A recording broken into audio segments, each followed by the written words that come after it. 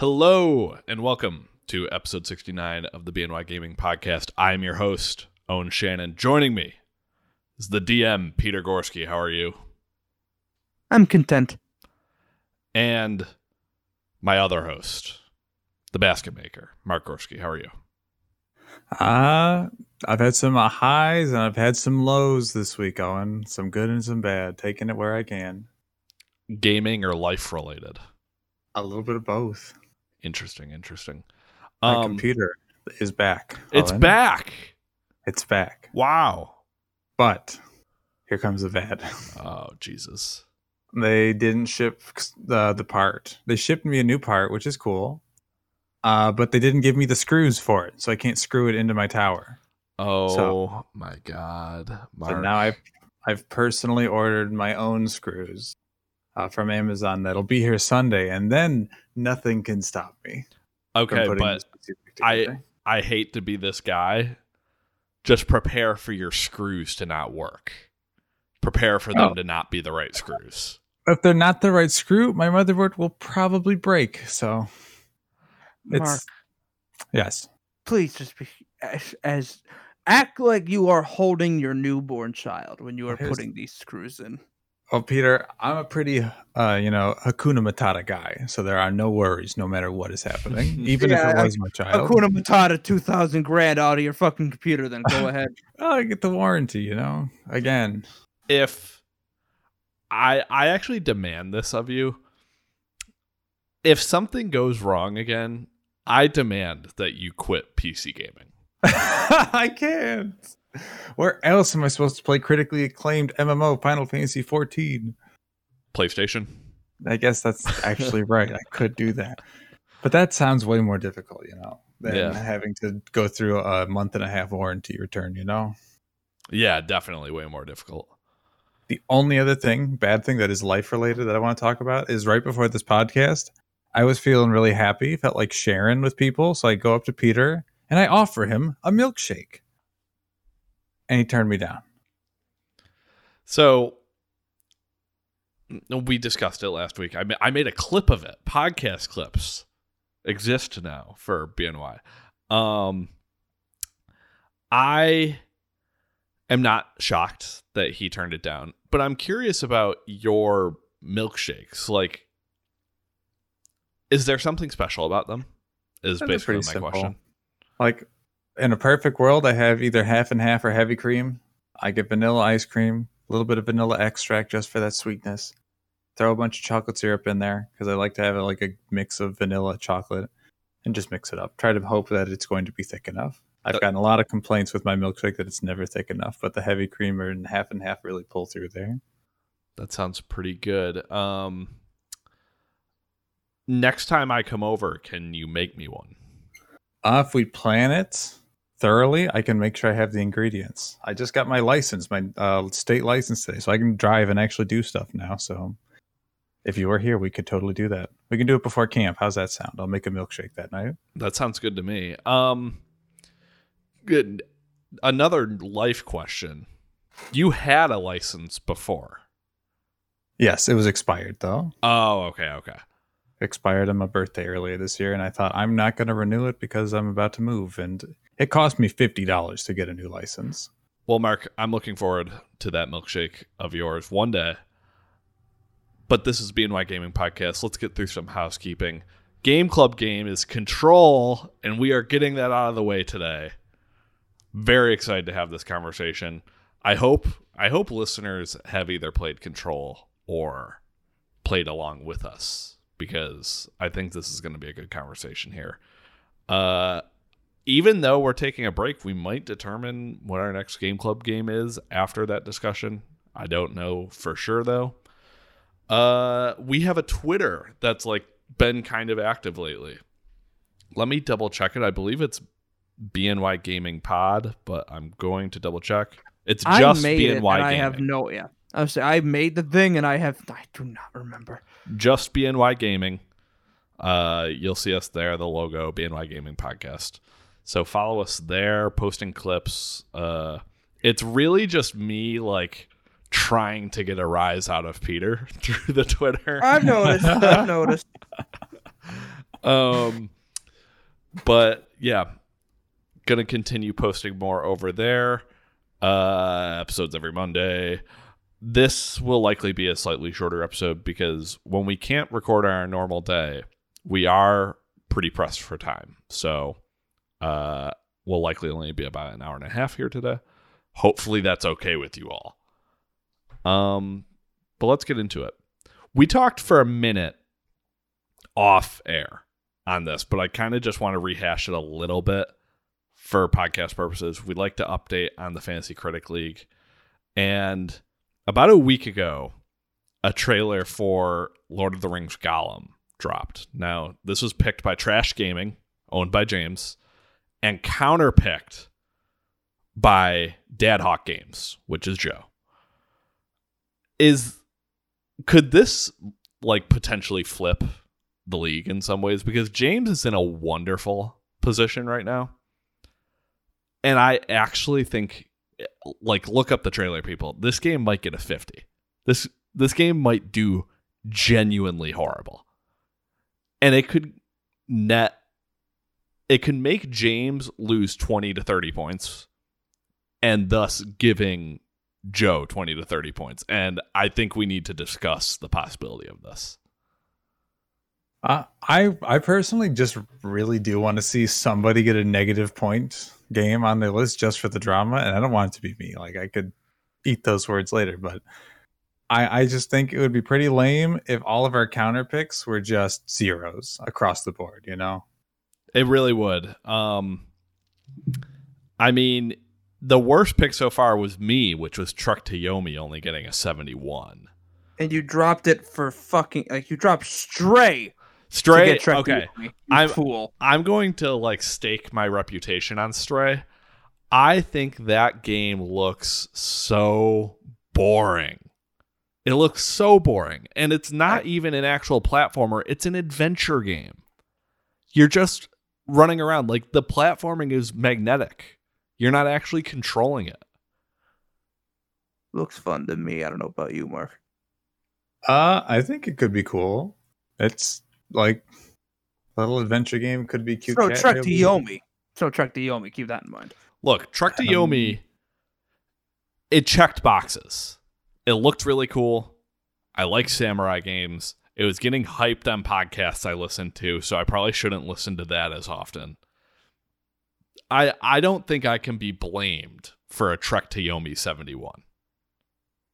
It was even getting prime spots in some PlayStation State of Plays. Like, this is a game that had some pedigree behind it. And it just didn't come through. It's disappointing. So, will Lord of the Rings Gollum flip the league? I'm going to say yes. I think this is going to be a true like nuclear bomb on the league. I mean, if it hurts James, it'll benefit me because I'm currently, I'm placed at number 2, and I really do think any points Joe will gain from this will be negated by his counter pick of Multiverses, which I think will gain me like 11 or 12 points, genuinely. I think the most he could possibly lose on that will be 9, and Joe's looking okay. One Piece Odyssey deceptively might be a kind of good pick based on the way I've heard people talking about that game. I think As Dusk Falls, I think we might have underestimated this one, how much people are going to like it. Yeah, it's going to be a real coin flip. I think it could be really strong or really weak. I don't think it will be mid.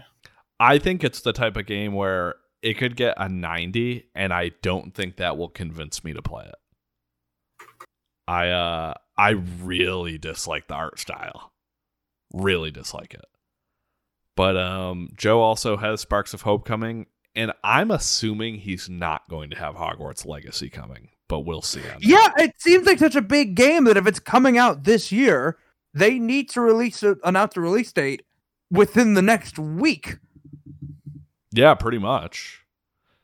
Also has High on Life, which has potential. I don't know. James, he escaped his Starfield counterpick, but it might be Lord of the Rings Gollum that comes to get him. Last update on the league is that I got a Bayonetta 3 release date. I can't believe it. I'm happy for you. I really am happy for you. Thank you. No one believed in me, and at times I doubted myself. But I stuck with it. Bayonetta 3 is coming out in October. And I'm hoping it's as strong as Bayonetta 2. It's been a long time.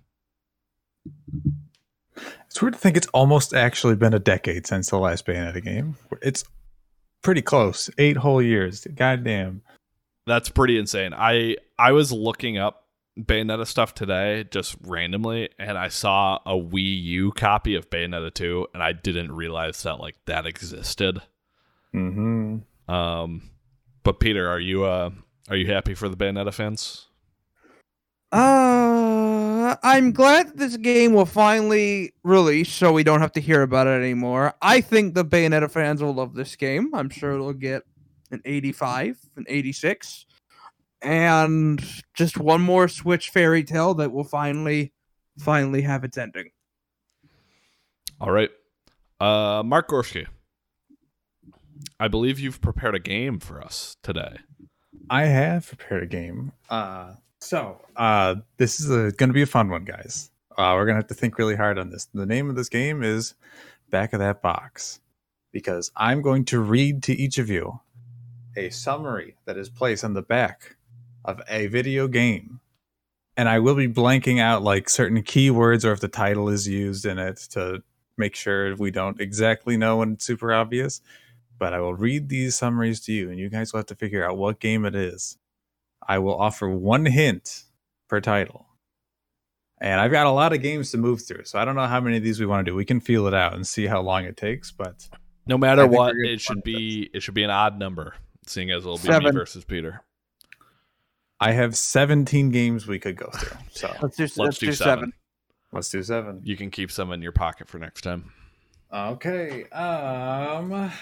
Let's see. I've got one I want to start with. How are we doing this? Is it free flow? Is it free flow? Do we have to buzz? I think it's first to say it out loud. I think that works. Yeah. Let's do that. You guys both ready for me to read the first one? First game, the back of this box says, "The Earth is gone. Your new home awaits.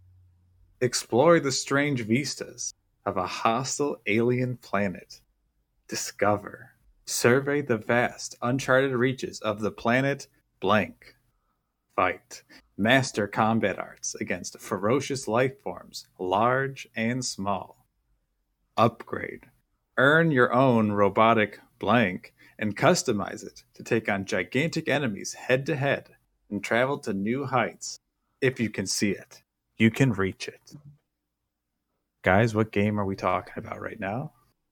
13 Sentinels Aegis Rim. It is not 13 Sentinels Aegis Rim. The thing that really hurts me is that it implies that there's only one world. If it were multiple worlds, then that helps. But the fact that it's only one planet this entire game seemingly takes place on, I might not get a single one. Honestly, this is really hard. I think definitely down the line, Peter, you'll get at least one. I think there's some I think maybe Owen will struggle with, but I think you'll get them, and vice versa. And he clearly thinks I'm gonna win this. Then here's the one hint I'll throw to both you guys. Owen, you can get a second guess. Peter, I'll let you get 2 guesses as well if you really think you can. This game, I would have guessed maybe Peter would have gotten this one, but I didn't think Owen was going to. That's the hint. Yeah. It's more so in Peter's ballpark to know this game than Owen. What the fuck? Xenoblade Chronicles X? Is that your final answer, Peter? There's no is that a final answer. Just say whether he was right or not. It's true. This is Xenoblade. I fucking because of my debate. Because I just remember, wait, is Earth in Xenoblade Chronicles? Yes, it is. Yes, it is. I fucking got one. All right. We can move on to the next one. Let me just pull this one up. I'm happy. All right, guys, here it is. Face your fears in this ancient city where danger, death, and madness lurk around every corner and uncover the city's darkest secrets in order to survive. What game are we talking about? You say it was short. Could you say that again? Face your fears in this ancient city where danger, death, and madness lurk around every corner and uncover the city's darkest secrets in order to survive. This sounds like a old Silent Hill game, but there's no ancient cities in Silent Hill. Resident Evil 8. Resident Evil 8 is not the game we're looking for. A game I wish I owned physically, but alas, I do not. Ancient city. Ancient City. I knew I wasn't going to get that right, but I figured I'd try because I know 8 is a town, not a city. But Mark, say it one last time. Face your fears in this ancient city where danger, death, and madness lurk around every corner and uncover the city's darkest secrets in order to survive. It sounds like a survival horror, not just a horror game, because that description makes it sound like you're not just frail and defenseless. You can protect yourself. It's a survival horror game with an ancient city, and there's mystery behind it. You're not just fucking around in it. Because you guys are struggling right now, there was actually one sentence at the beginning I was excluding because I thought it might give it away, and I'm going to read it now. okay. Hunt your nightmares. Oh, did that help you at all? Hunt your Bloodborne. nightmares. Peter's got it. He's got 2 now. Yes! Wow. Bloodborne. Wow. My mind just, yeah, and like Hunt is like it's Bloodborne. Okay, this one got another quick. This one's a smaller one. Legend, hero, mercenary. Play as the legendary hero blank and infiltrate a Cuban military base to rescue the hostages. Can you make it out alive? What game is this? Metal Gear? Metal Gear Solid Ground Zeroes. This is Metal Gear Solid 5 Ground Zeroes, but I'll give it to you. You missed the 5. Hell yeah. You got the point. It started as a Cuba, but like the only video games I could think of that are Call of Duty and Metal Gear that go to Cuba. Okay. 2-1, Peter. This one's not going to be too bad either. I think there's some key details here. Explore forbidden lands on a quest to bring your love back to life.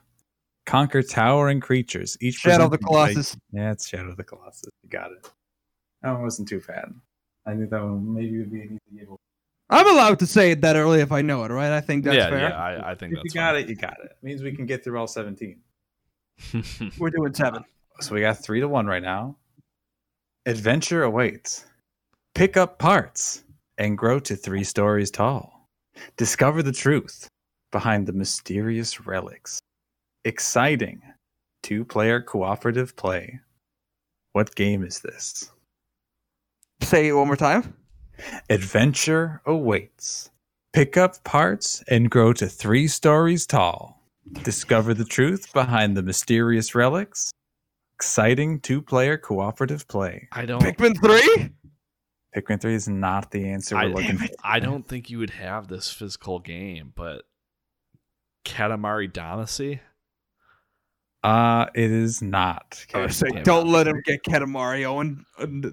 No way, Owen. Damn, I wish I owned that physically. Grow I to owned it 3 digitally. stories That's tall. the- That's what That's I'm the hungry part that for. gets me. That's the part that gets me. Because if it wasn't for that, that sounds straight like a fucking Pikmin game. It is a game I haven't finished, and I don't think I will finish it. Say it one last time. Adventure awaits. Pick up parts and grow to 3 stories tall.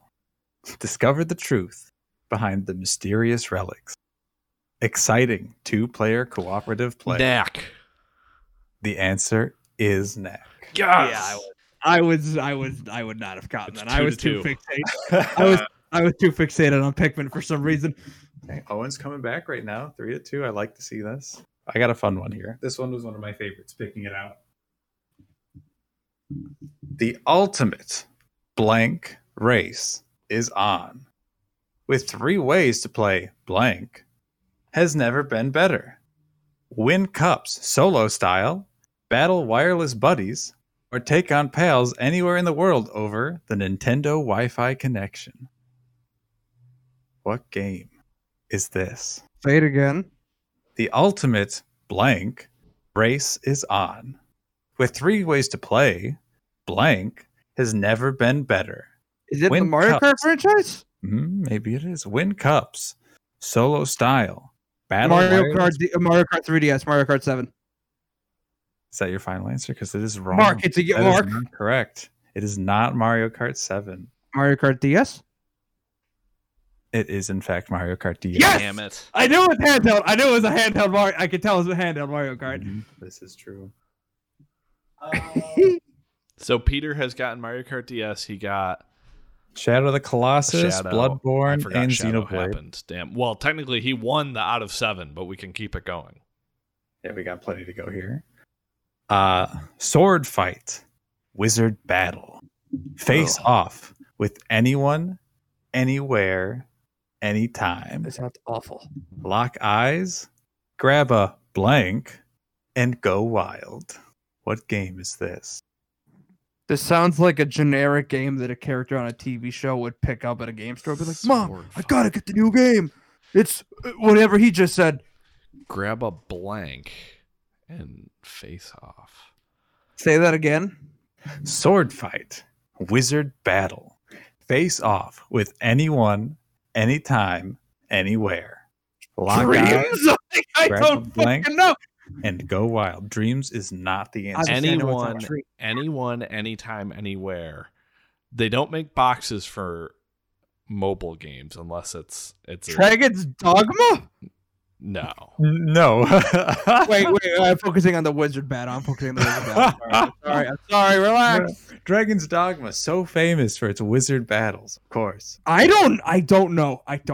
Owen? Because I'm thinking like co-op anytime, anywhere. Like I don't know a single fucking thing. Grab a blank. Grab a blank. What could that blank be that would give it away? Grab a Glock. I am omitting the second half of this box, but I can read it if we need it. Yes, please. I'll read it in full. Sword fight, wizard battle, face off with anyone, anytime, anywhere. Lock eyes, grab a blank, and go wild. Milk a cow, quick draw. 1, 2, 3. 1, 2 switch. It is 1-2 switch. Yeah, I would have never gotten 1, 2 switch with that first half. Milk a cow was the obvious one I didn't want to say. That's what helped me. See, Owen, because I'm a Nintendo elitist, I know that's the main thing that's associated with 1, 2 switch. Yep, of course. All right, next game, everybody. A bold new move in creativity. The original music video game. Help blank. Rap with the best of Parappa the method. Rapper. It is Parappa the Rapper. Damn, Peter's got a mighty lead right now. But I'm steamrolling you.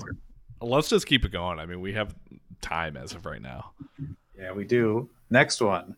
Blank leaps into a new dimension. Mario returns to his root. I said Mario. Super Paper Mario. Now, Mario returns Mario and Rabbids. his roots, not Mario and Rabbids, in an all-new adventure in 3D. Super Mario Galaxy? Super Mario Land. Neither of those. Classic Mario action with a modern twist. New Super Mario Brothers U? New Super Mario Brothers? Nope, not New Super Mario Bros. U. Owen, we got to guess. It doesn't seem like it's a main line. Super Mario 3D World? Not Super Mario 3D World. It doesn't seem like a mainline 3D Mario game. But He just said, but in 3D, didn't he? it is Say it in again. 3D. But it doesn't Mario sound like a Sunshine. main Super Mario Sunshine. It is not Super Mario Super Sunshine. Mario Odyssey. I'll try. This is not Super Mario Odyssey. I'm reading it again. Mario leaps into a new dimension. Mario returns to his roots in an all-new adventure in 3D. Classic Mario action with a modern twist. Super Mario 64 DS. This is not the correct answer. What the fuck? We've named every 3D Mario game. I don't know what to tell you guys. Are Are we gonna pass on this one, or are we just gonna keep no, going?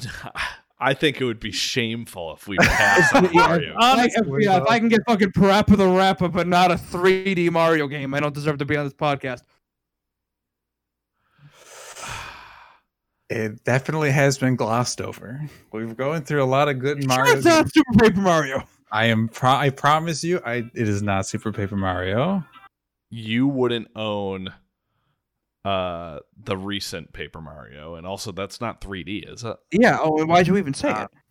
I mean, it is kind of like top Don't down. listen to him. He was wrong. That was a foolish thing for him to say. It is not Paper Mario Origami King. What system is it on? Super Mario Galaxy 2. If I say what system it's on, it's just going to go to whoever's the fastest. Super Mario Galaxy 2. No, it is not Super Mario Galaxy. Damn it. I cannot say what platform it is on. Super Mario World? It's not 3D. This is an early 2010s release. I'll give you that range. That's when this game came out. Early 2010s. Oh, So that means it's on the Wii U. Or Wii, because again, the Wii didn't die until 2013. But I think it's most likely Wii U. If he just said if he gave away platform, it would just be whoever could say it first. Super Mario Maker? I don't know. Not Super Mario Maker. I will read it one more time. Mario leaps into a new dimension. Mario returns dimension, but I can't think of any fucking in an all-new adventure in 3D. Classic Mario action with a modern twist. Is it the fucking like unreleased Japanese game where he's part of the fucking Yakuza? I don't know. In 3D, he keeps emphasizing dimension. Mario. There is no 3D Mario game on the Wii U that focuses on Mario entering a new dimension. That doesn't exist. It's not fucking there.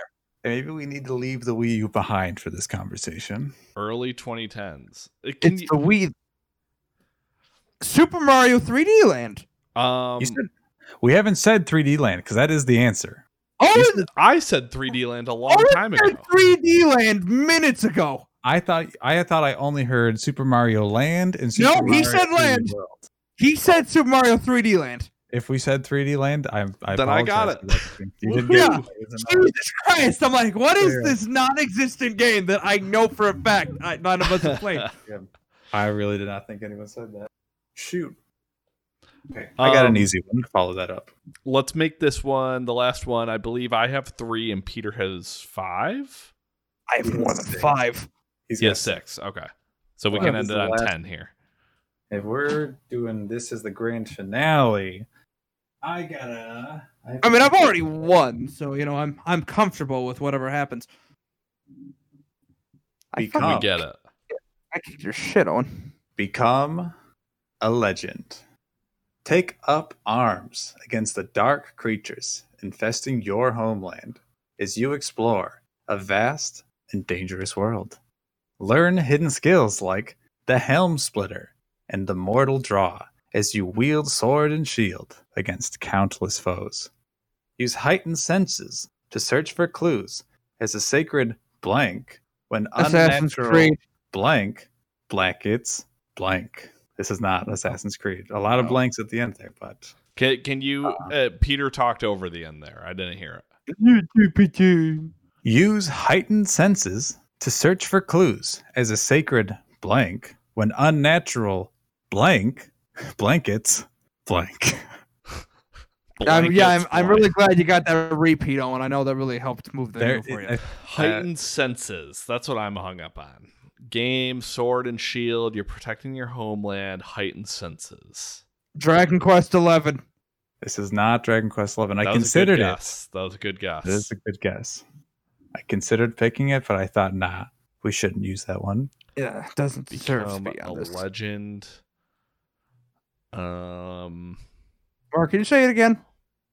Become a legend. Take up arms against the dark creatures infesting your homeland as you explore a vast and dangerous world. Learn hidden skills like the Helm Splitter and the Mortal Draw as you wield sword and shield against countless foes. Use heightened senses to search for clues as a sacred blank when unnatural blank blankets blank. Have you talked about this game before? Maybe not necessarily on the podcast, but I've definitely talked with both of you about this game at some point in our lives. You've never talked to me about Sekiro Shadows Die Twice. Yes, I have not. Yeah, I don't think you it can doesn't use the sound shield like in that at game. all either. I didn't guess it, sir. You can't pin that on me. I just happened to say a game that it doesn't sound like. Oh, I can unblank one of the words. It'll take us very close. It's risky. Someone could get it immediately. yeah. Do it. Do it. All right. I'll start from the beginning. Become a legend. Take up arms against the dark creatures infesting your homeland as you explore a vast and dangerous world. Learn hidden skills like the Helm Splitter and the Mortal Draw as you wield sword and shield against countless foes. Use heightened senses to search for clues as a sacred wolf when unnatural. Twilight Princess. It is Twilight Princess. Yeah, I definitely wouldn't have even gotten that with the unblanks. Yeah. I don't. Yeah. I don't know Twilight Princess. The other words Look at were. me. Let me read the rest of that. It says, use heightened senses to search for clues as a sacred wolf when unnatural twilight blankets Hyrule. So, Okay. just could not do that. Skyward Everybody. Sword. So, Peter, congratulations, Peter. You're just so lucky. I own mostly Nintendo games when going through my box. A lot of the non-Nintendo stuff had extremely obvious backs of the boxes. I just could not pick them. So, round of applause. Peter did it. This should be we should be put to the test now and then of like 1 week I host this game, the next week Peter hosts it, even though Peter doesn't have physicals anymore, but you can probably look up game boxes too. Yeah, I looked up Parappa. I don't actually own a copy of Parappa the Rappa. That was supposed to be a curveball, but I was ready. The only rapping game is maybe not the way to go with the curveball. But that would definitely be a fun one for some 1v1s here. What if, guys, I did one more? Just one more. Make it quick. I will. This will be quick, but this is a good one to end on. I think this is very, very even. This isn't just one-sided Twilight Princess. Experience the wonder. Unearth the secrets and mysteries of blank, blank, and blank. 3 amazing games from blank. Explore vast deserts, ancient ruins, underwater worlds, and dreamlike lands, or adventure together online with other voyagers. What game is this? Sea of Thieves. He said 3 things, you dope. Oh, It is 3 not a games. game. You're right. You are correct.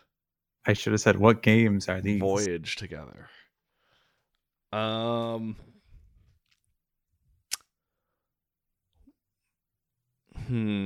and Bones hasn't come out yet.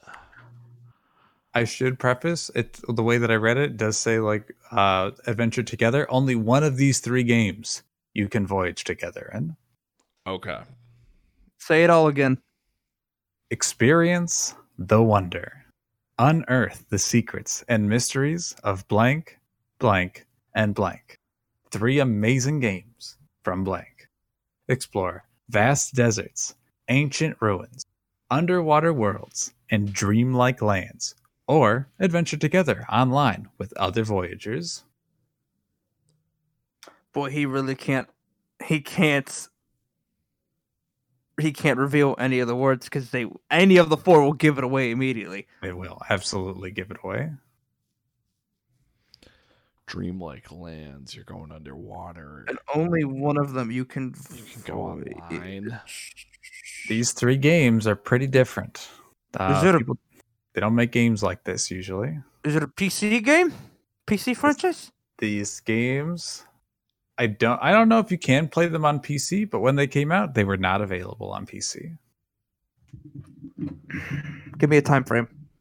I will not do that. Oh, Unfortunately. Come on. Bitch. I don't know. I think that makes it a little too easy. It's 7-3. He's on the ground. He's not getting back up. There's really nothing more you can do to change the outcome here. Okay. I don't know when the first one came out, but That's great. This is, I think, a range from late 2000s to early 2010s is when That these did not games help came me at out. all. Late 2000s, early 2010s. You're playing online. You're adventuring together. Gears of War trilogy. I was initially thinking the Uncharted trilogy, but the online is what's thrown me off. It is neither of those two games. Peter, I said one of the three games only has that online multiplayer. Gears of War. I don't fucking. That doesn't help me. I don't know this. I can't think of the underwater. That's who the is one. Typing? Who's That was typing? not me. It was me. Hey, I would say, Owen, you watch yourself. I figured. I will give you guys the exact time frame of these three games. The first one released 2006. The last one released in 2012. That is That a long time ago. Yeah, that doesn't help me. The third one, or the in between one, the middle game, came out in 2009. That does not do anything at all. Well, here's a clue I think will help. These three games, all stand on their own independently. They are not connected. They are just three games made by this developer. Owen, did that help you? No, I have nothing on that. I have nothing.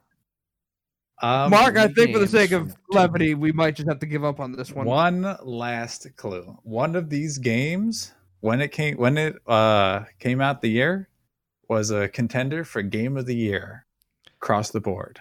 Well, I mean, if it was 06 or 09, I mean, like, I was not conscious when it comes to games. Yeah, I was saying, when I was 9 years old in 2006, I was really thinking, what's next for this industry? Mm-hmm. Might be easy to say. Maybe I wasn't either, so maybe 2012 could have been the year. I don't know. 2012 could have been the year. 2012, I graduated from 8th grade. I played a lot of Call of Duty Black Ops around that time. The 2006 release, no one really talks about that one. It's the other two games. 2009 and the 2012 games. Oh, Mark, we're not getting this. The 2012 game is really the big name here. Mark, I'm throwing the towel. Does it have a 3? Does it have a 3 in its name? There are no numbers in any of the titles here. Then I have nothing. Yeah, Mark, what is it? I'm going to read the title again, but I'm going to unblank one of the words. No, just give it to us, Mark. Right. I have to work later. All right. The collection we are talking of are Flow, Flower, and Journey. I would have never gotten this from that game company. That sucked. That one sucked, Mark. Yeah. What? Boo. Yeah. Boo. You just Tell me, you guys just don't know Flower and Journey like that. I don't know what Flower is. I know of these games, but getting us with a collection of that game company indie games is shame on you. I think the fact that one of them is the Game of the Year nomination, only one of them has the multiplayer. Maybe if I tied those two together. I don't know what one of them. I don't know what Flower is. I don't know what that is. Well, Peter, you got Xenoblade X and you got Twilight Princess today, so you can feel good about yourself. Even though Owen didn't, get this one either. I remember me and my friends used to talk about Flower as like, wow, like what a game for losers. Like how pretentious is that? Flower. Do you stand by that opinion? No, I've never played it, and I've really never even seen gameplay, I don't think. Oh, okay, so now you're just too afraid to judge things that harshly. I believe I've played Flower. I think I played it at a friend's place in college. All right. Well, we have to keep it moving. We're going to do a quick what we've been playing, and then we'll get into the Control discussion. Let me go first. I've been playing Control, and that's it. So move on from me. Perfect. I'm next. I started Horizon Forbidden West finally. Wow! Thank God. I played. I want to just say there is a line in the first 40 because when I first started Forbidden West myself, I remember we were still looking down on the first Horizon game and its story, and there is a line within the first half hour of that game that a character says in a very serious and dramatic way, and I don't know why, but I started laughing my ass off of just what the fuck are you talking about? What does any of this mean? No, I won't say it, but just early on. Yeah, go ahead. Okay, so I played about an hour and a half, and I'm actually in a very receptive mood to it. I am open to liking this game, whereas there have been different times where maybe I wasn't as open. I really don't remember the first one that well, but they kind of recap you like well enough, I think. So I didn't look into anything extra besides that recap. And this first hour and a half impressions is that I am really excited for when the game opens up. It's so good. Because It's it plays really well. It looks incredible. Yet this introductory section of the game, I don't really know how long it's going to go on. You're almost at the end of it, I promise you. Because I was going through the same thoughts and emotions of like, okay, is this the Forbidden West? This seems like a pretty tame Forbidden West. And then you eventually get to where like, oh no, okay, this is it. This is objectively the Forbidden West. Okay, because I figured it would be something like that. Because the first hour and a half or so is about, like, it's pretty much a guided linear mission. You run into your old friend Varl, and you just kind of go through some ancient ruins and stuff. And whenever I was fighting something, it was like, wow, this is really So good. good. But Combat in that game is so damn good. And I mean, I can't wait to be out in the world and see some of the visuals, because this is about like as AAA as a game can look, I think. I think it's the most gorgeous video game I've ever played up to this point. Peter. What? But the Pikmin 3 fruit. No. What? Ratchet and Clank, honestly, the only other game that comes close in my mind is Rift Apart. It's one of those two. I think the game that comes close in my mind is Last of Us Part 2 still. I think it still really holds up. That is the one that was also lingering. Basically, congrats to PlayStation. Yeah. They have the best graphically appealing games. Yeah. I think they go overboard, at least in the beginning here, with cutscenes. Like, not only are there a lot of cutscenes, which I'm typically not opposed to, they're really long and they like don't tell me anything. I was playing it and my brother kept trying to talk to me, yet he was going to wait until cutscenes ended, and then he would come back like 10 minutes later, and it's like, oh my god, this is still going on. And I was feeling that while playing. I don't know. The first bit of the game, my issue, because again, I can't tell you about how my thoughts later on because I don't want to spoil anything. But the beginning of the game, like the first hour, 2 hours, it's like, all right, we're gonna have you reconvene with all of your favorite characters from the first game. And I found myself going, were you in the first game? I don't remember you. I didn't remember any of these people. They're like, Aloy, think of all the crazy times we had. So good to see you. I had to look up like, who is this person? Like, what did you do in the first game? Because boy, I don't fucking remember anything. And that was kind of my main complaint point, is that like, let's get some pacing here, guys. Like, you're really taking your time in these scenes. And also, if I'm looking at this game and thinking, how could this have not taken like 5 years to make? How could it have taken 4? I would say, probably if you cut down some of those cutscenes that don't need to be that long, like, probably would have been a little quicker. But the only other thing that I know they won't address in the story, and I've heard people bring up, and there is an intro moment where I was thinking this, is like, Aloy is just a normal person who is obviously very athletic and very good at fighting, but they're like set piece moments that they create for her. It's like, is she a superhero? Like, how did she live through this like tower falling over and she's jumping from platform to platform? Like, I don't. And if anyone else in the game would have done that, they either would have been like maimed or seriously injured. Yeah, I mean, basically she's just like a Nathan Drake type of just kind of has immense skill and luck, but I don't know. The specific moment I'm thinking of within the first hour of the game is like, wow, I can't imagine anyone pulling that one off. I'm able to suspend my disbelief, though. That's not the biggest concern overall.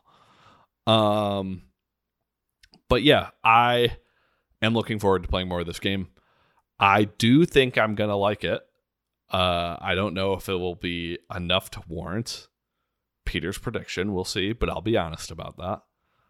I will also be honest and fair in that if I don't want to play 7 games that came out this year, I won't do it. And because I know you predicted for that I would only be able to get up to 7, and you might be right. I am looking pretty good on that prediction. Yes, you are. But yeah, I need to play much more of it to be able to have any real opinions. But I did finally hit a point post Elden Ring where around the time of Elden Ring, honestly, the last thing I wanted to do was play this game. But now it's the exact type of game I'm looking forward to. So it'll get as good of a chance as it ever will with me. Mark, you can go next. All right. 2 games to talk about. One very brief. Still playing Fall Guys. I want to be a Fall God, but at the end of the day, I'm still just a Fall Guy trucking along, and that's all I got to say. Not getting the wins I want. And I, the other day, was convinced by a friend to dip my toes back in the water to a certain Genshin Impact, because a big update happened this week. And there's a lot that has changed and a lot that has updated that I'm actually a big fan of.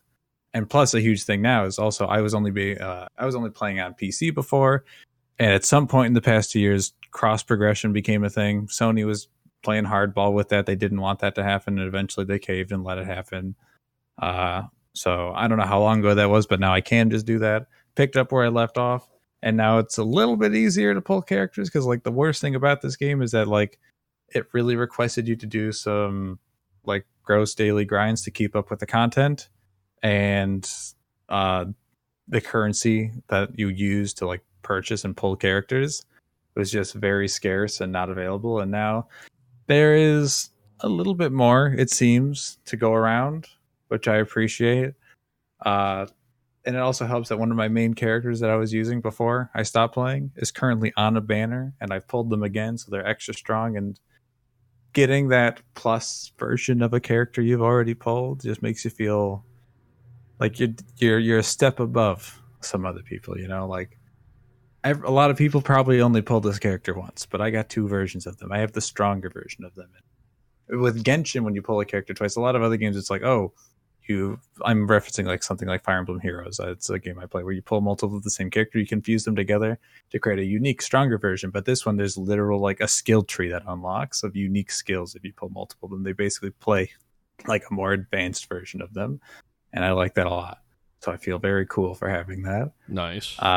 And there's just so much more content to go through, so much map to explore that I hadn't before. Like, I had explored, like, I feel like 80-90% of the map before I stopped. That's what I really liked of the game. And now there's a whole bunch more I can even explore with more content and better perks to playing the game. And also, I already have some characters that are decent enough to play the game with. So it's pretty neat. I've been pretty invested in it. I probably will still talk about this next week because I don't think I'm done with it yet. All right. I've mentioned it before, I'm pretty sure, but I do hear really good things about the not gross microtransaction stuff in that game. Mm-hmm. And it's definitely made me curious before, but I'm just not sure if I could take that dive. Like, if you ever like have an itch for like an open world game that is very modern and post Breath of the Wild world, I'd say go for it. It gives you enough free characters for you to enjoy like the game at a bare minimum, like especially the very early game. So if you just wanted to ever just dive in, see what it's like without having to like get into the microtransactions, you'll be all set. Especially because like in a lot of these games, they have the model where they throw a lot of that premium currency at you very early on just to make you feel super comfortable. So like that's definitely enough to get into it. The story early on though, I'd say is kind of cringy and not so great. So like you'd have to bear with that. But that's the second worst thing you'd have to worry about in the long term. I think it'd be fun if you ever felt like it. It's possible one day. That was a good sales pitch on that. So it's possible. Do you have any other games? Nope. That's all I got. All right. So we have the rest of our time here dedicated to Control, a game I'm very excited to talk about here, and I want to set the tone on this discussion with my opinions. So, Control, I think you realize right away when you get into it, especially compared to some of these other Game Club games that we played, like super AAA. It looks great. Just moving Jesse around as a character, like, feels smooth. And as soon as you get weapons and abilities, it's like, man, these telekinetic abilities are super fun. This gun is cool, and the third-person shooting is good. These super interesting, like, really high-quality filmmaking cutscenes where they're getting really kind of, I don't know, conceptual. Sounds a little too pretentious. I don't know. It's all setting a great tone. I love how they use color. I love the font. I love so much about this game. And I was playing this game early on thinking, is no one talking about this game as like one of the best? Like, it doesn't make sense to me. I know a lot of people liked it back in 2019, but I did not hear about a game that was this good. And then you get to the story, and I'm thinking, like, we're ripe for, we can discuss family, we can discuss the government, distrust of authority, being thrust into unwilling leadership, the dignity of janitorial services. All of this is on the table from the start. And then they don't talk about any of it. They don't do anything with the story of this game. And I think it's a complete and utter failure for what could have been one of the best games of a generation. I think there is so much amazing in this game. I didn't even mention the setting of The Oldest House. The Oldest House is one of the coolest settings I've ever played. And you get to play what is essentially like a Metroidvania within this place. And I think almost all of the gameplay elements hit, and they tell one of the weakest stories I've ever played in a game. I'm really shocked by this. I think this game is still very good just based off of all of its gameplay stuff, but that is how I left feeling with the story. Who wants to respond to me here?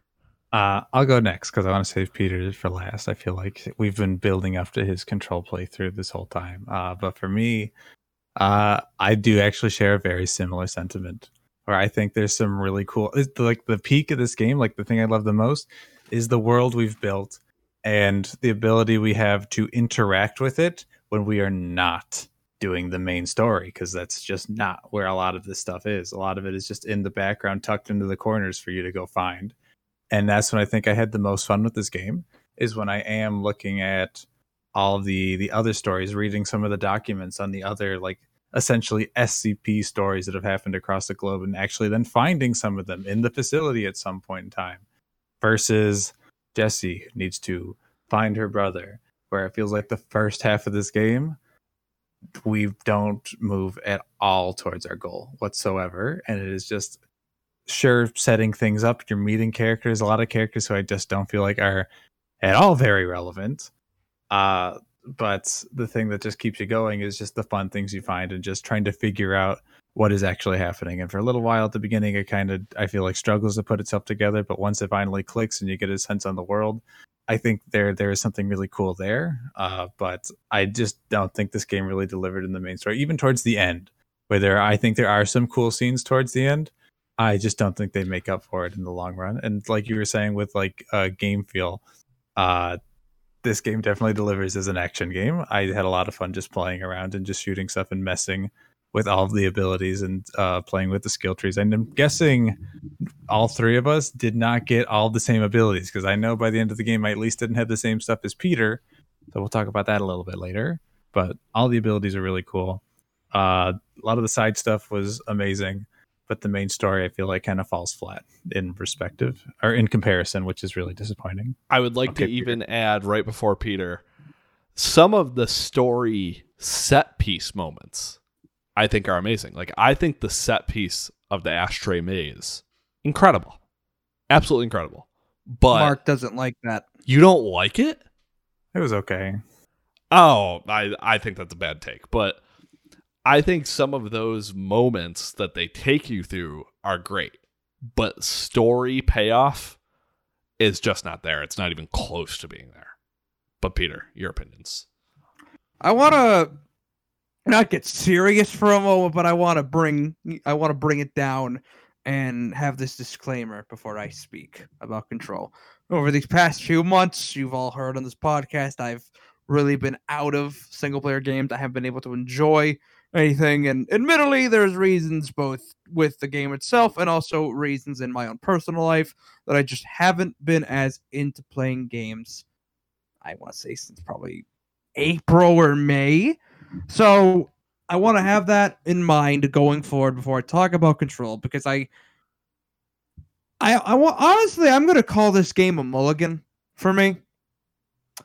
And I will explain that more thoroughly in a tiny bit. But I don't think I have as fair and as well researched and thought out of an opinion on this game as you two do, just because I wasn't in it as much, because there are other things going on in my life that I found myself focusing more on, and I didn't give this game as much love and attention as I have most other games on this Game Club list, excluding one or two.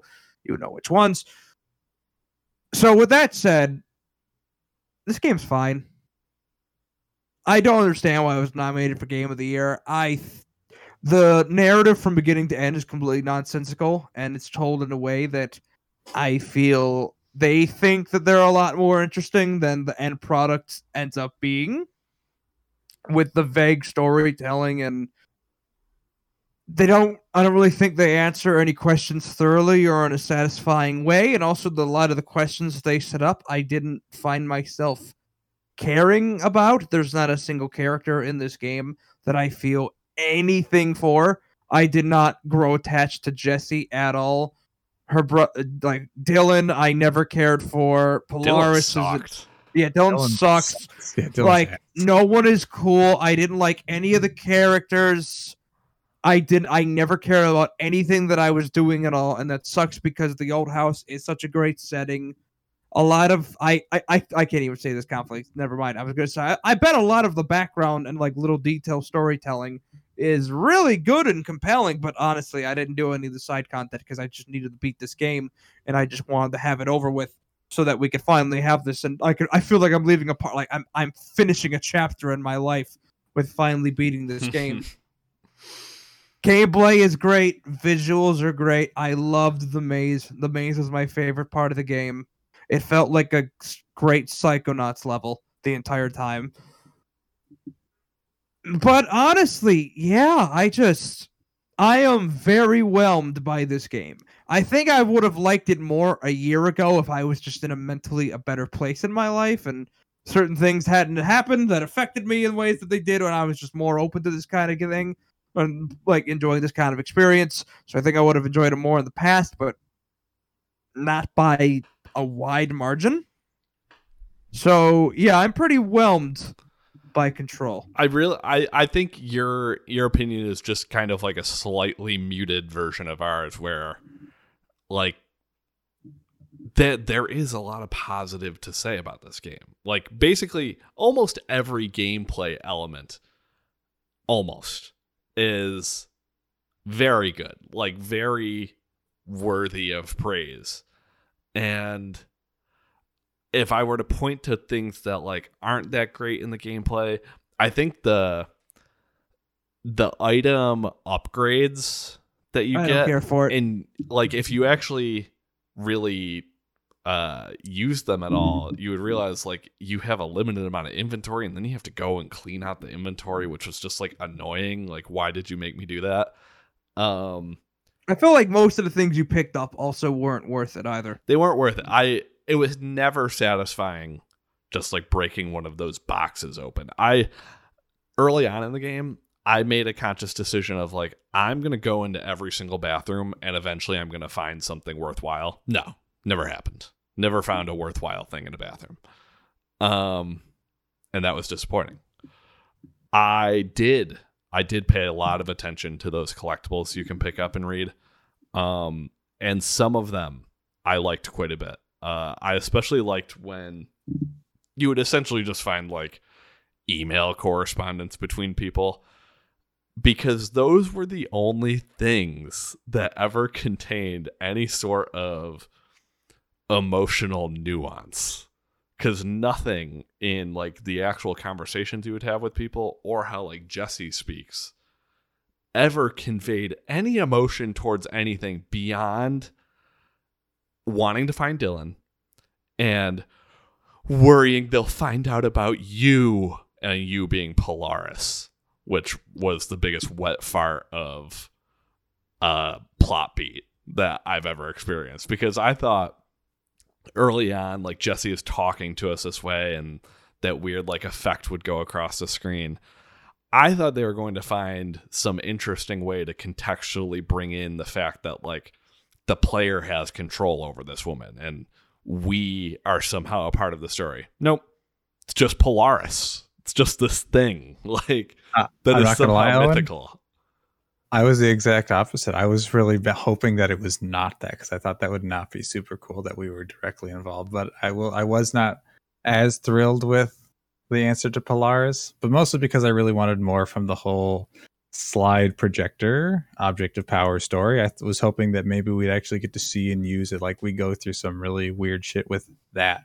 Maybe even go to a direct flashback of going back to their home somehow and reliving that personally, instead of just everyone talking about it and reading about what happened to Jesse and Dylan. Even though, someone tell me what Polaris was, by the way? Like, what was it? It was because you know what the slideshow object of power was, right? Yeah.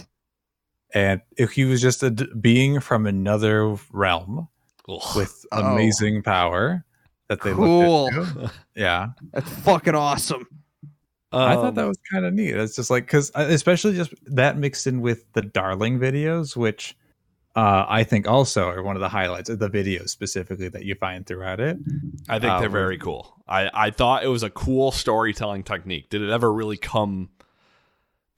pay off? No, not really. But I thought it was a cool technique. I like it. I even did a little bit reading up on it, where to the end of the game, there's no trace of Darling. Like, he has escaped for what people think will be a sequel where Darling is present. He just never shows up in the game. He gets out. But getting to hear him talk about the whole facility, that he's essentially, he's not in control because he's not the director, but really running the show off of everything and the objects and powers, and really studying and figuring out what is going on. And just, I like the idea that this is just some government branch that just has to deal with all paranormal shit, has to cover up all paranormal shit across the world. And just through this, like, they are just like discovering way more than they can process about the world, just how things work. And then all of a sudden, bam, there's now an alternate universe, like this crazy being that's now in their lap. They're just like, now we also have to fucking figure out what this shit was. And that's kind of what it's part of what I really liked about the story, is like some of the side stuff that they're talking about with everything they're juggling is just putting together this branch of government that just cannot deal with this. Like, sure, there's some really smart people there, but then some of them are kind of coping and dealing with everything they are normally. Like, some of them have figured it out, but other people are just really fucked up by what has happened here. Like, this is some crazy, not normal stuff. And I think it was just really cool to kind of deal that, to see that they had so much on their plate, and that Darling would go the extra distance with this one, specifically this crazy being, because there is so much to learn. But then also the Hiss also are the same thing, where it's like, oh, they are also just another creature or entity from another world that they weren't prepared for, and how much that leaked in. Just this whole facility, the game also being called Control, and so much of this place was just barely under control to begin with. I think the idea of control as like a main theme of this game, because I've been searching far and wide for the themes of this game, and I think that's really the only one you can point to. But even then, you're making a stretch of kind of being like, it's about lack of control and how things are out of your power. It's like, okay, I guess it is, but I don't think they really did anything with that. Mm-hmm. Great title, though. I think we can agree. Great title for this game. It is a good title. I think one of the main issues they have in this game is that they don't anticipate the questions that the player will actually have. And in the rare moments that they do, they underwhelm. Like, they obviously anticipate that we're going to be wondering what Polaris is. That one underwhelms. But it seems like the main thing they want to answer is what do the acronyms stand for? They give us a ton of acronyms throughout this game. Mm-hmm. And all they ever want to do is tell us what they stand for.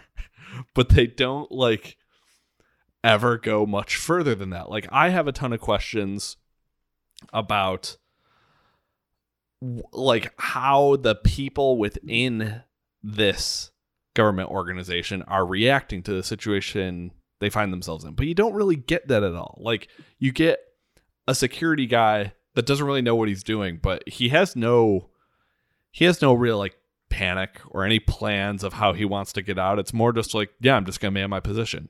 You talk to Emily Pope, and Emily Pope is just like this somehow all-knowing being who's just completely unrattled at the fact that whatever's happening in this building could destroy the world. And on top of that, we have Jesse, who just stumbled into this freaky building and became the director and doesn't really have any questions about that. like, I think part of why that works is for the security example, that guy, I imagine he's probably seen shit equally as bad as what is happening right now. Sure, things are kind of like slipping through the cracks, but like I feel like he's built up some sort of resistance to what has happened already, just based off some of the stuff that they talk about just in some of the documents, some of the other objects of powers out there that they've had to bring in. And I just like, either whether it's reading the stories of like the people who are from the Bureau of Control, like studying and figuring out like how the objects of powers actually work, like the actual process of them, of figuring out like, oh, this rubber duck just disappears around, or oh, this thing will melt people's brains if they interact with it. Just the volunteers, like, it's very different stories of like, oh, phew, this one's not that bad to deal with. I'm very happy that's all this one does. And the other one's like, oh shit, we just sneezed in its direction, and it just murdered us. And like with Emily Pope, she just seems like the person who's just so enthusiastic to be there. Like, she probably doesn't actually care too like as much about what happens to people. Like, the research is definitely first and foremost on her mind, and it's probably really easy for her to forget about the people that are involved. Like, I didn't think she was a bad person, but just very lives for her work kind of person. I thought the weakest part of the game as a part of the story was whenever you went back to her and Jesse would just have one long exposition conversation that was like super boring and stilted. It's like, come on, guys, like, you do so much well in this game, you couldn't figure out a better way to convey this information to us. Absolutely. The info dumps are definitely the worst. Like, a lot of those conversations, I would literally like listen to the conversations 3 times over, because it's like, I understand this is an info dump. I know I'm not going to digest all this just from one like listening of it. So I had to listen to it multiple times. And I think at least at one point I fell asleep in the process of doing this, but it was important. I wanted to know some of this stuff. Felt like I needed to know some of this stuff. I do wish it was just somewhere else in the story, or, like you said, told in a better way. Like, I don't think putting all this like need to know information in a document, calling it a day, is any better. That's definitely worse. But I think the early half of this game could have set things up better, because they really have some gold here that they just don't really communicate as well as they need to. Mark, you mentioned how we all kind of end up with different powers. Now, I'm aware that there is like a defined set of them, but some of them are more difficult to get than others. By the end, technically not by the end of the game, I think I got the last one after I beat the game. I had all of them, which are the launch ability, the hover ability, there's a shield ability, a dash, and those are all I got. There's also a like take over your enemy ability, and I might be Okay. forgetting something else. There's Okay, apparently like an air ground pound as well. Yes, there is, and I never got that. I never didn't got get that the mind either. control or the air ground pound. I got mind control. I think the ground pound might be an upgrade of the hover at some point. Oh, okay. I don't think it's its own ability, but okay. So you and Owen did get the same stuff. I knew Peter didn't get the mind control, so I was curious if that was going to happen. at I all. did not get the mind control until after I beat the game, though. There's some objects of power that are just, they don't give you any abilities. They're just really cool sections of the game. I know, Owen, you saw the refrigerator. Was that the one? There's the one security guard, and like this thing cannot, like someone has to be on Yes. duty looking at it at all times. Yes, and I think I've watched some reviews of this game, and that seemed to be the main side quest that a lot of people really liked. I came across it organically, and it was actually how you want a side quest to be, because I came across this dude staring at a fridge during the main story, and it seemed so interesting that I actually thought, like, okay, I have to make sure to circle back and do this side quest. And it's just so rare that happens. Like, one of the other ones that I got but I never did was like, oh, collect mold for this woman. It's like, no thanks, I don't want to do that. There's a cool boss fight at the end of that. I think that was the toughest fight in the game for me. And there is one side quest that seemed actually really cool that I saw a video breakdown of it. That I'll go into detail here, but it has something to do with mirrors. Yeah. Did the you do mirror. this one? I did do the mirror, and it's a very neat boss fight at the end. And you end up fighting, how would you pronounce it? Essage? It's Essage. Essage. Lowercase e, capital J at the end, which, Peter, it is Jesse backwards. And you fight a copy of yourself with all of the powers in there. And while you're in the mirror world, everything, like Jesse says, is just backwards. And there's nothing she can do about it. Everything is just completely That backwards. does seem pretty cool. Yeah, it's a very tough boss fight also. Does the mirror version look any different or no? I believe they look identical to you. That could have been. Nah, that's kind of boring. That could have been. The mirror world has a tint of blue to it. So everything looks kind of blue. That was the There's change that. you're looking for. Yeah, that's it. Yeah, no, but that quest sounds very cool. I wish I had come across it organically, but I never even came across wherever it ended up being. And that's about all I know about side stuff, because a lot of it really was just like, it felt very fetch questy, which was disappointing to me. Mhm. I wanted more refrigerator moments, and I just didn't really get them. But Mark, I know you did side stuff more. If you can enlighten us. Yeah. There was another object of power that doesn't result in a boss fight, but I brought up there's a rubber duck where once you find it, like you let it out of the room by accident, or you can find it, it's not going to be an accident, but it's just this really minor object of power. All it does is like teleport short distances from you, and it just keeps quacking. So like you'll have to, if you let it out, like it's hard to like capture because you have to try to dash up to it wherever it is and time it very tightly to collect the duck. Otherwise it'll just keep running around and you'll just hear a light quack faintly in the distance for the entirety until you catch this thing. Which that's really hilarious to me.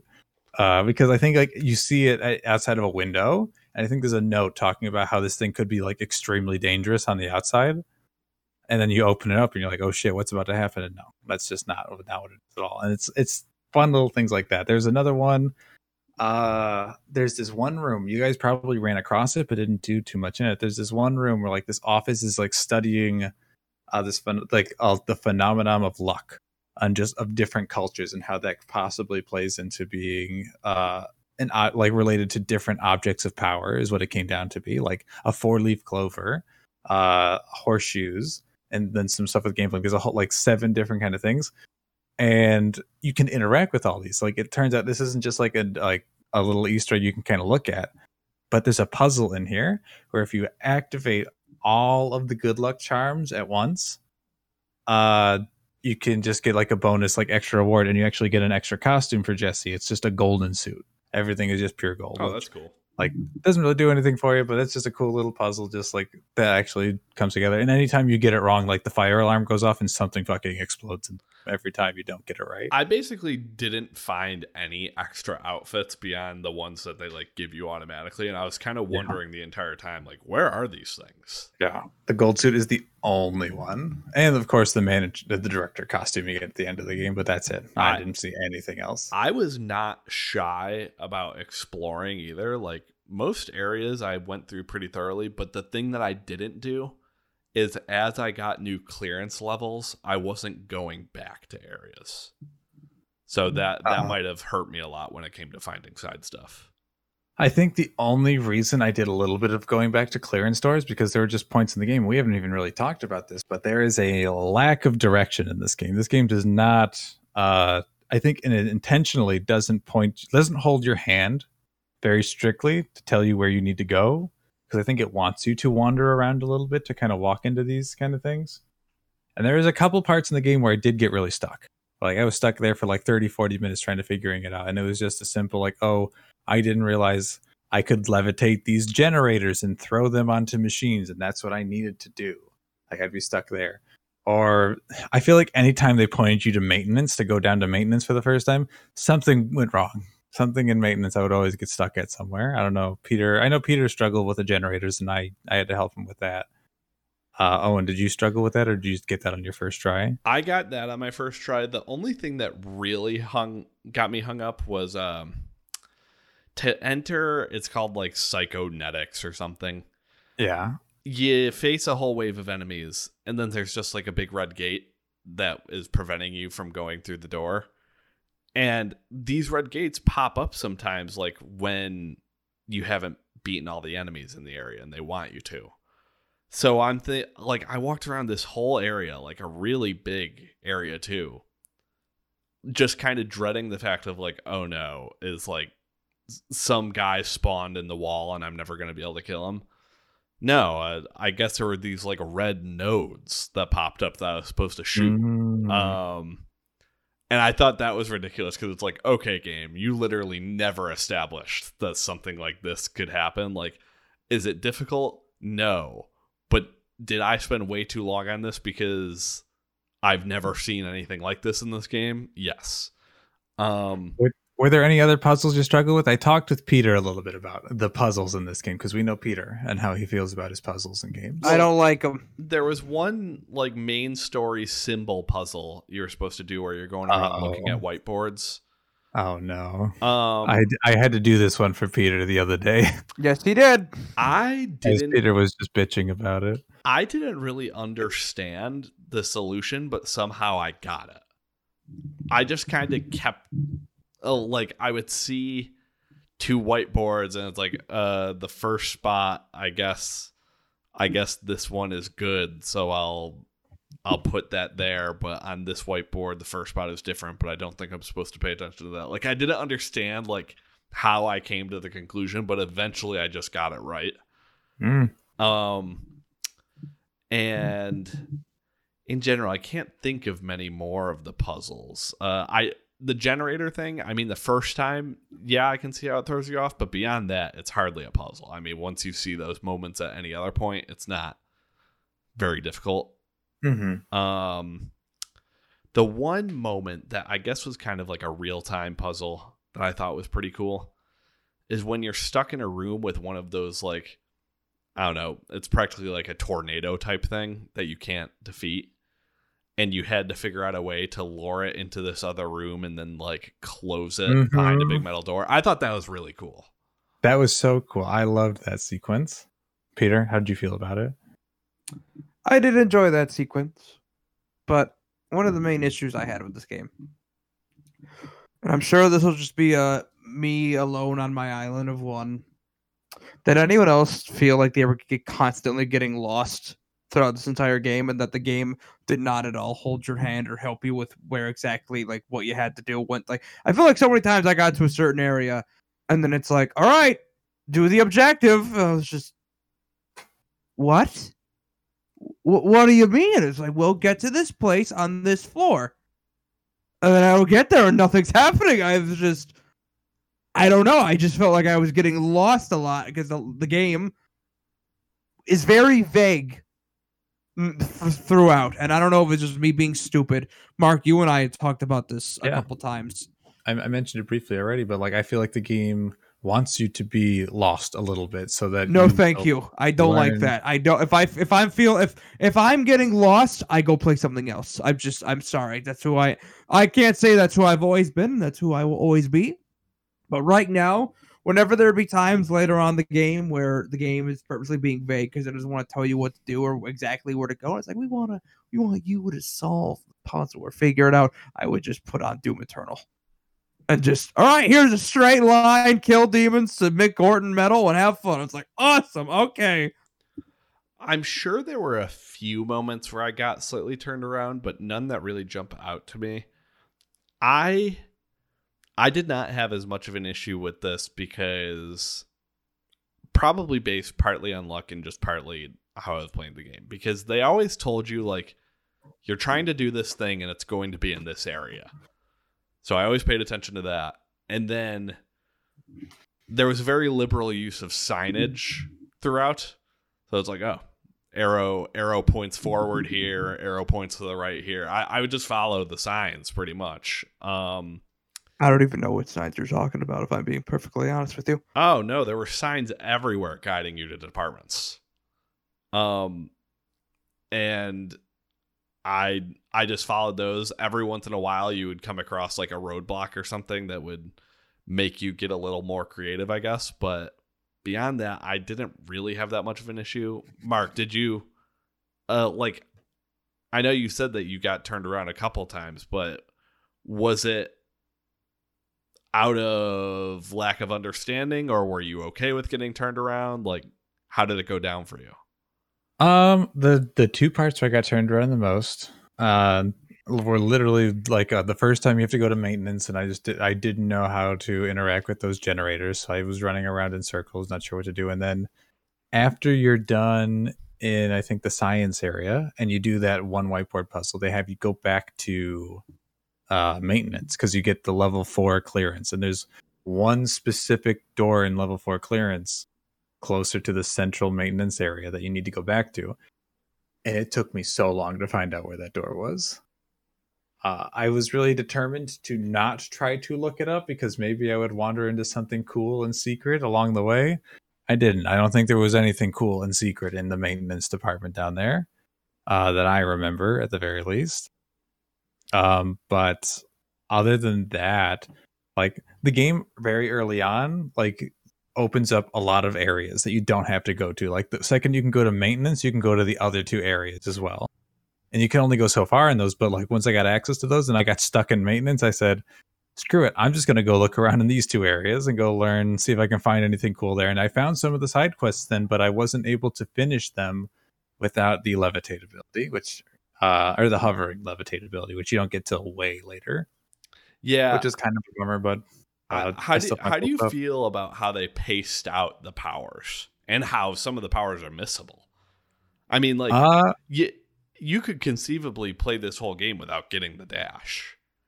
Which that one would be crazy to me. Like the block, I don't know if you guys use it a lot. I didn't use it too much. I didn't use it at all. Like, I didn't use it until I got one of the first upgrades where it's like when you let go of it, it also is a projectile as well. Which then it became pretty useful because I'm just throwing a giant brick wall at people. It doesn't do a lot of damage, but it would stagger people. So like it's like, oh, I can go up into people's face and shotgun people. And speaking of shotgunning people, let's talk. What gun types did we use? The three of us. I just used the basic and shotgun. I used the basic and one that was kind of more like SMG automatic. I don't remember the name of it though. Okay. I used the shotgun, and then I think it was called the charge shot. Like you could charge up to like 3 shots at once, and they would launch all of them at once. If you guys ever used that one, I kind of call it like a sniper ability.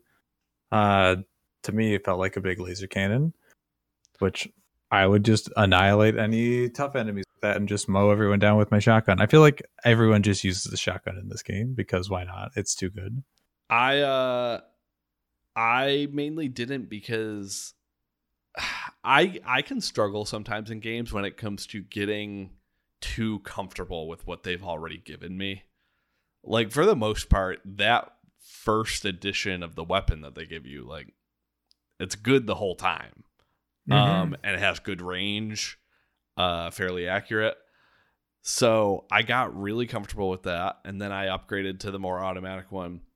But you're collecting shit at all times in this game.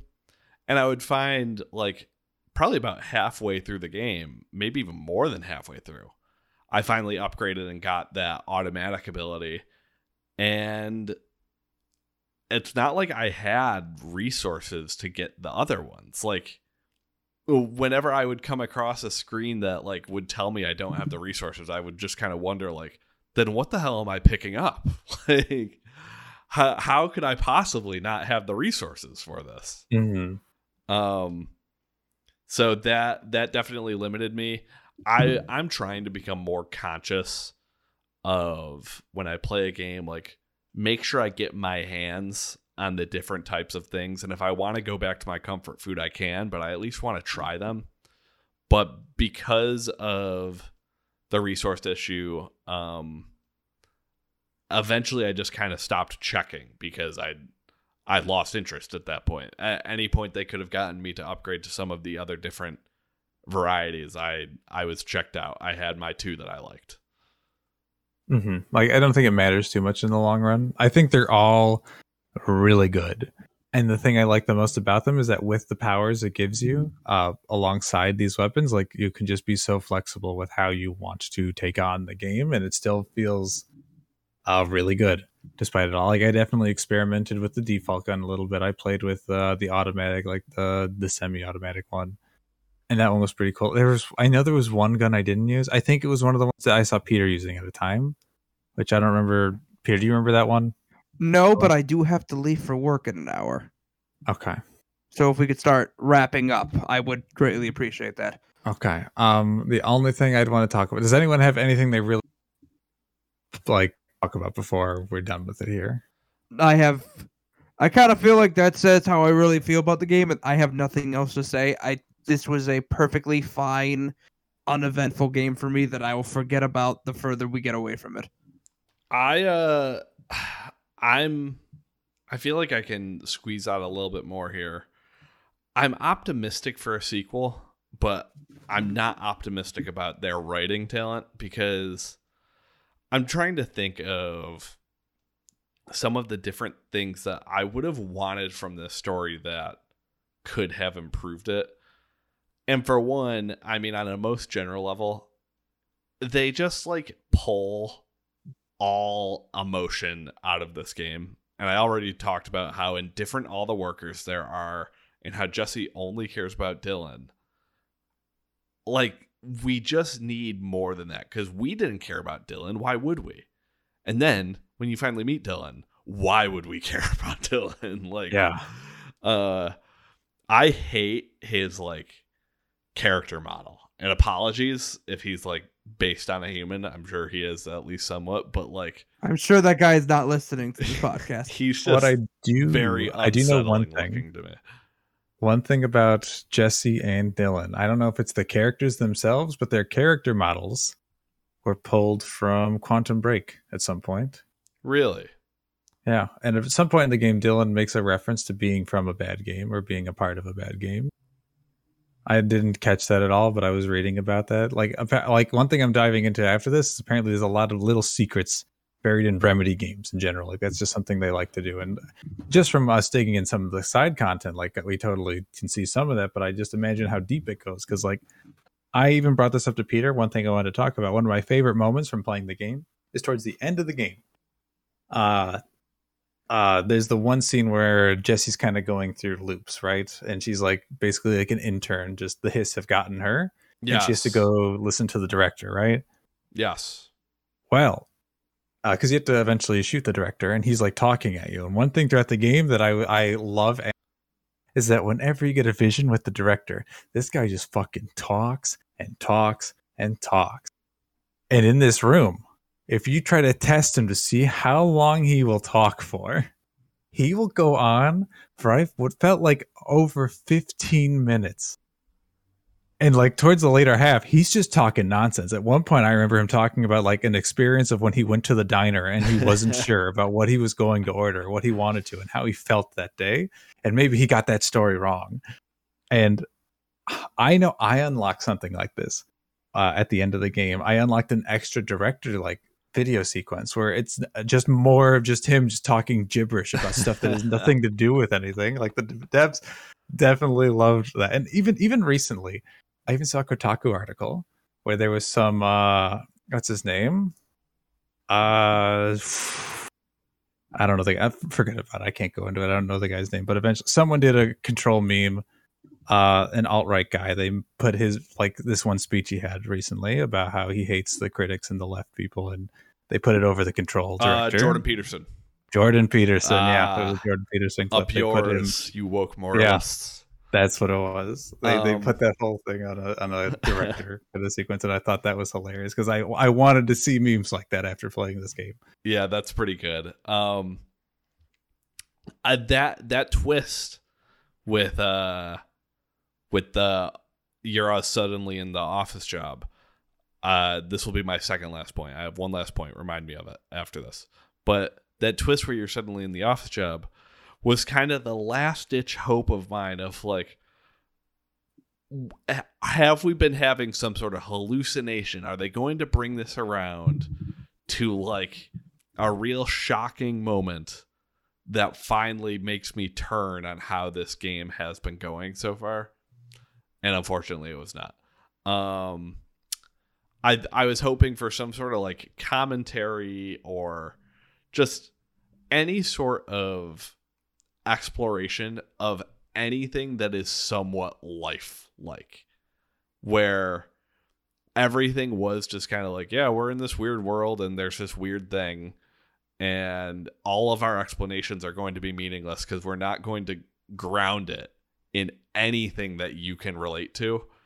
Was just really disappointing to me. When I saw her working a dumb office job, I thought this is the point where they ground it, and they did not, but it was a somewhat cool sequence.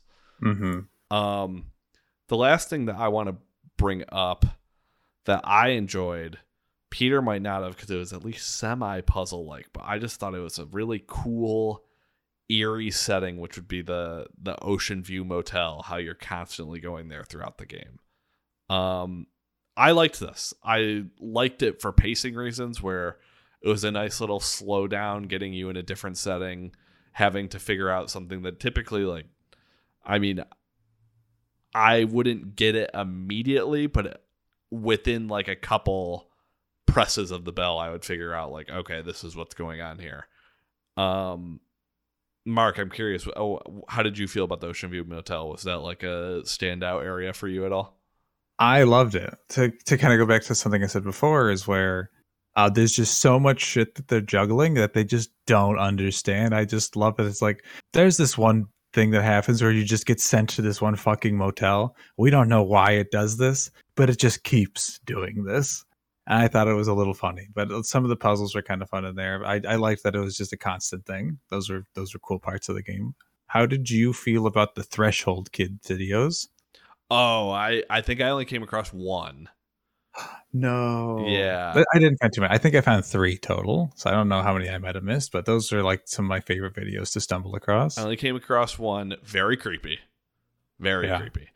And did you ever stumble across the document that explained why they existed in the first place? No, I don't think so. It was because like with Dylan, they were abducting children, right? Yeah. Because they might have played a role for potential director, and like they needed to create a way to onboard these children to their terminology, to the world of the Bureau of Control. So they pitched this kids series that would teach them about objects of powers, altered world events, and this is the best thing they could put together was the Threshold Kids. And it doesn't seem like on paper you look at it, you're like, who the fuck would make this to teach these kids this? But like, I don't know, these people aren't entertainers here.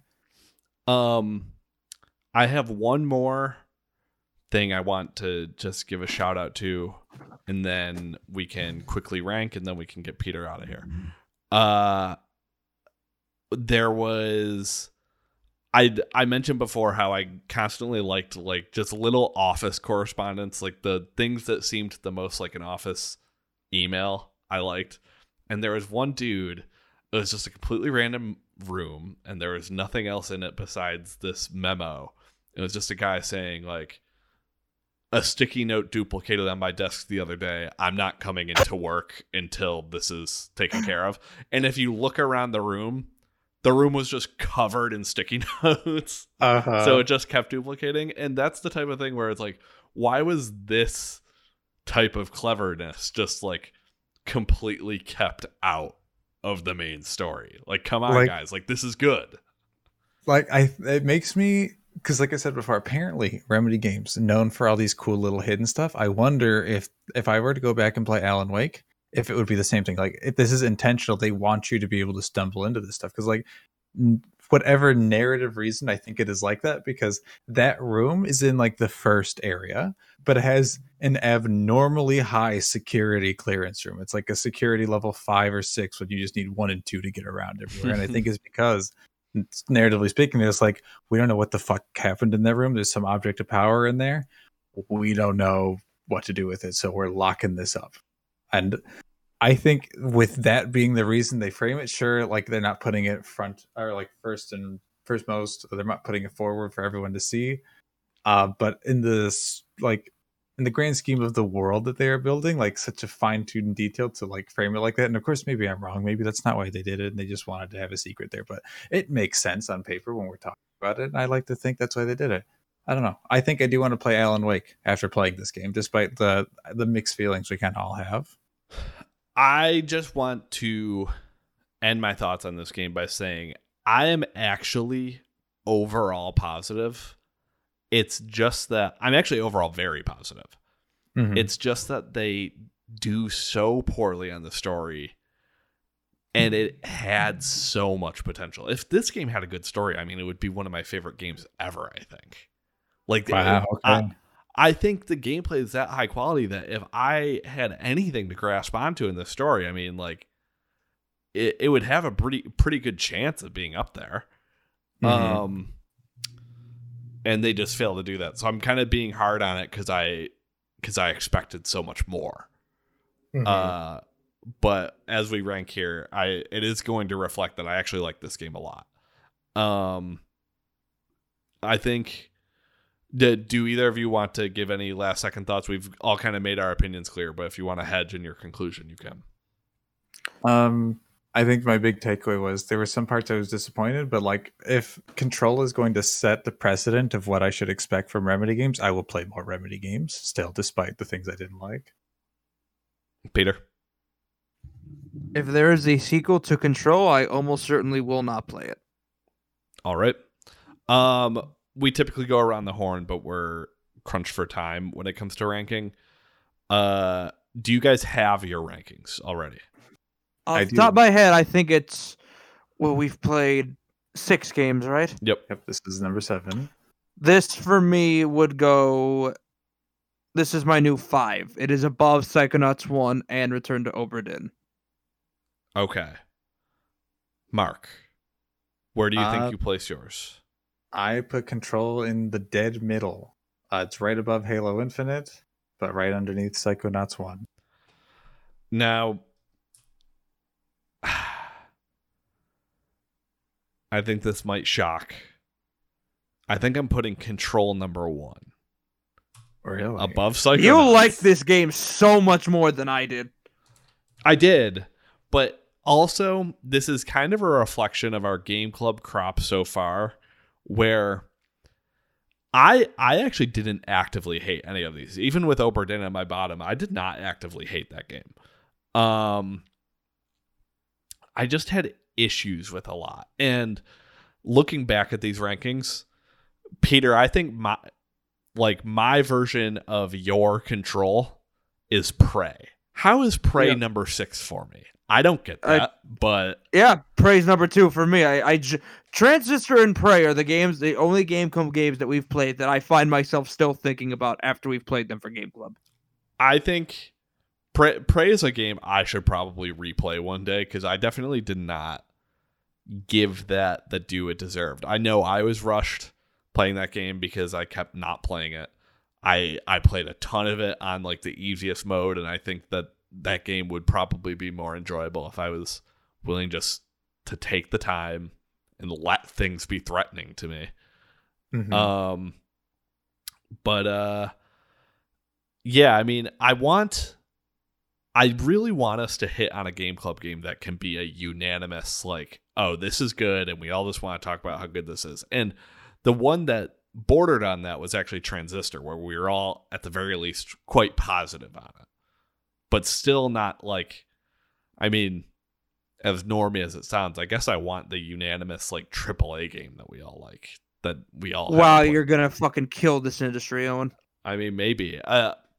Transistor, great game. It, as far as indies go, in terms of being like shocking and genuinely great gameplay experiences, I think it's just like a step below. Like, I could easily see Hades, for instance, if somehow we came across it just in Game Club, that would have a chance of being the unanimous, like, oh, we all love this and this game is great. But I don't know with Peter, and he doesn't like having to start over. I Stuff. know, but if he was forced to, maybe he would give it a chance. Yeah, that's definitely how that would have gone. Nah, maybe. It wouldn't have. I would hate that game. I think for Control, I think it's in the top tier of the games. I feel like as we go on, I feel like it'll be hard to dethrone the top 4 that I have right now, being Overdin, Transistor, Psychonauts, Control, because I just really like those games a lot. Control, I definitely just like the least of those 4. That's all. So I don't know. I think the tier below it starts at Halo Infinite. So we've had some good picks, but are we going to try to discuss what we're tackling next? No, I have to go. Okay. Well, there you Okay. have it. We'll figure it out when we're actually ready to take on something next, because I just don't see the point in determining it when we know that we want to take time off. And I don't know when we would come back to it, because if we take off the rest of July, probably August too, by the time we get into September and October, we're coming closer to some bigger releases. So we'll see how it all shakes out. But this has been BNY Gaming Podcast, episode 69. And we'll see you all next week. Bye-bye. 69, baby. 69. Hey, we made it, everybody.